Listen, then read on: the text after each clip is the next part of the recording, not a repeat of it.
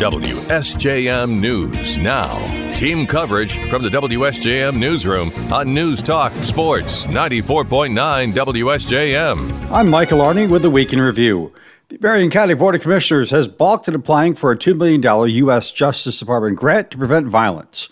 At their meeting Thursday, commissioners heard from Berrien County Health Officer Guy Miller and Sheriff Paul Bailey, among others, about the need for the grant.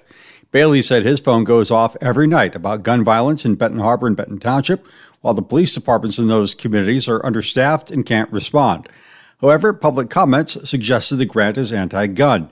Commissioner Chokwe Pitchford, who led the coalition preparing the grant application, said that's not the case. This is about addressing root causes. It's community violence. It's me laying in bed at night and a woman got shot outside of my window. I call the police and watch them drag her body away. That's not something that red flag laws and gun bans are going to fix. That is systemic rot and systemic problems. U.S. Attorney Mark Totten told commissioners the grant is flexible, allowing the county to decide how it could be used to address violence via community programs. However, several commissioners had concerns. They said they needed more time for review. Chairman Mac Elliott tried to find a middle ground. I don't want to do something that is a photo op and not a whole lot more. I also don't want to pass the opportunity to at least try to do something meaningful because we are seeing an unraveling of the social fabric. Elliott suggested applying for the grant with a stipulation that the county could back out between now and when it's awarded, which would be in October. The board was not in favor of that idea. Some questioned why the grant would be awarded to the health department and not the sheriff's department. In the end, the application was tabled with an understanding that a task force could be formed to look at applying again next year. St. Joseph Mayor Laura Goose and Commissioner Lynn Todman will both leave the city commission later this year. They've chosen to not seek re-election.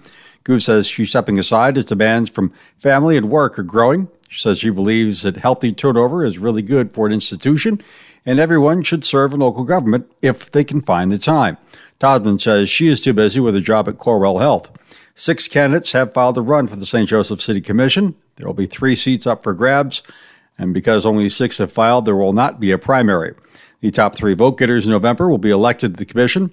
St. Joseph City Clerk's Office says those who have filed a run are incumbent Commissioner Brooke Thomas, along with Michael Fernandez, James Christopher Lannert, Sean Osborne, Tess Ulrey, and David Yardley. The top 2 vote-getters in November will be elected to 4-year terms. The candidate with the third most votes will get a 2-year term. In South Haven, Mayor Scott Smith is also not running. Seeking the mayor's office are Councilman Joe Reeser, Annie Brown, and former Mayor Bob Burr. Congressman Bill Huizenga has returned to the U.S. after taking a trip overseas during the spring holidays. He tells us that he and other members of Congress headed to Jordan to talk with King Al Hussein, a staunch American ally.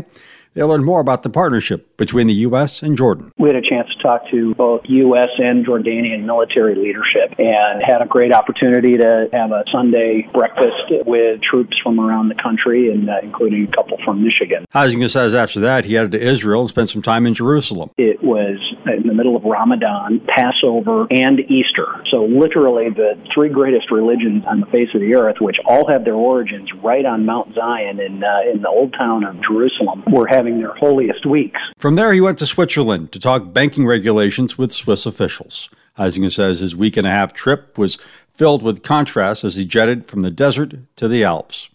There's been a change of plans from Consumers Energy when it comes to the high-voltage power line they're planning to build in Van Buren County. The plan was to build the line through part of Paw Paw Township, but residents opposed it, complaining it would damage their property. Consumer spokesman Josh Pashorek says the people have spoken. We will not be using that original route. We got a lot of constructive feedback from community leaders, community members, and at the end of the day, we've been doing projects like this for 130 years that the company has been around. And in any of these projects, what we strive to do is to be a good community neighbor. Pashorek says a more prudent route will be found, although it has not yet been identified. That is the week that was. In the WSJM Newsroom, I'm Michael Arney.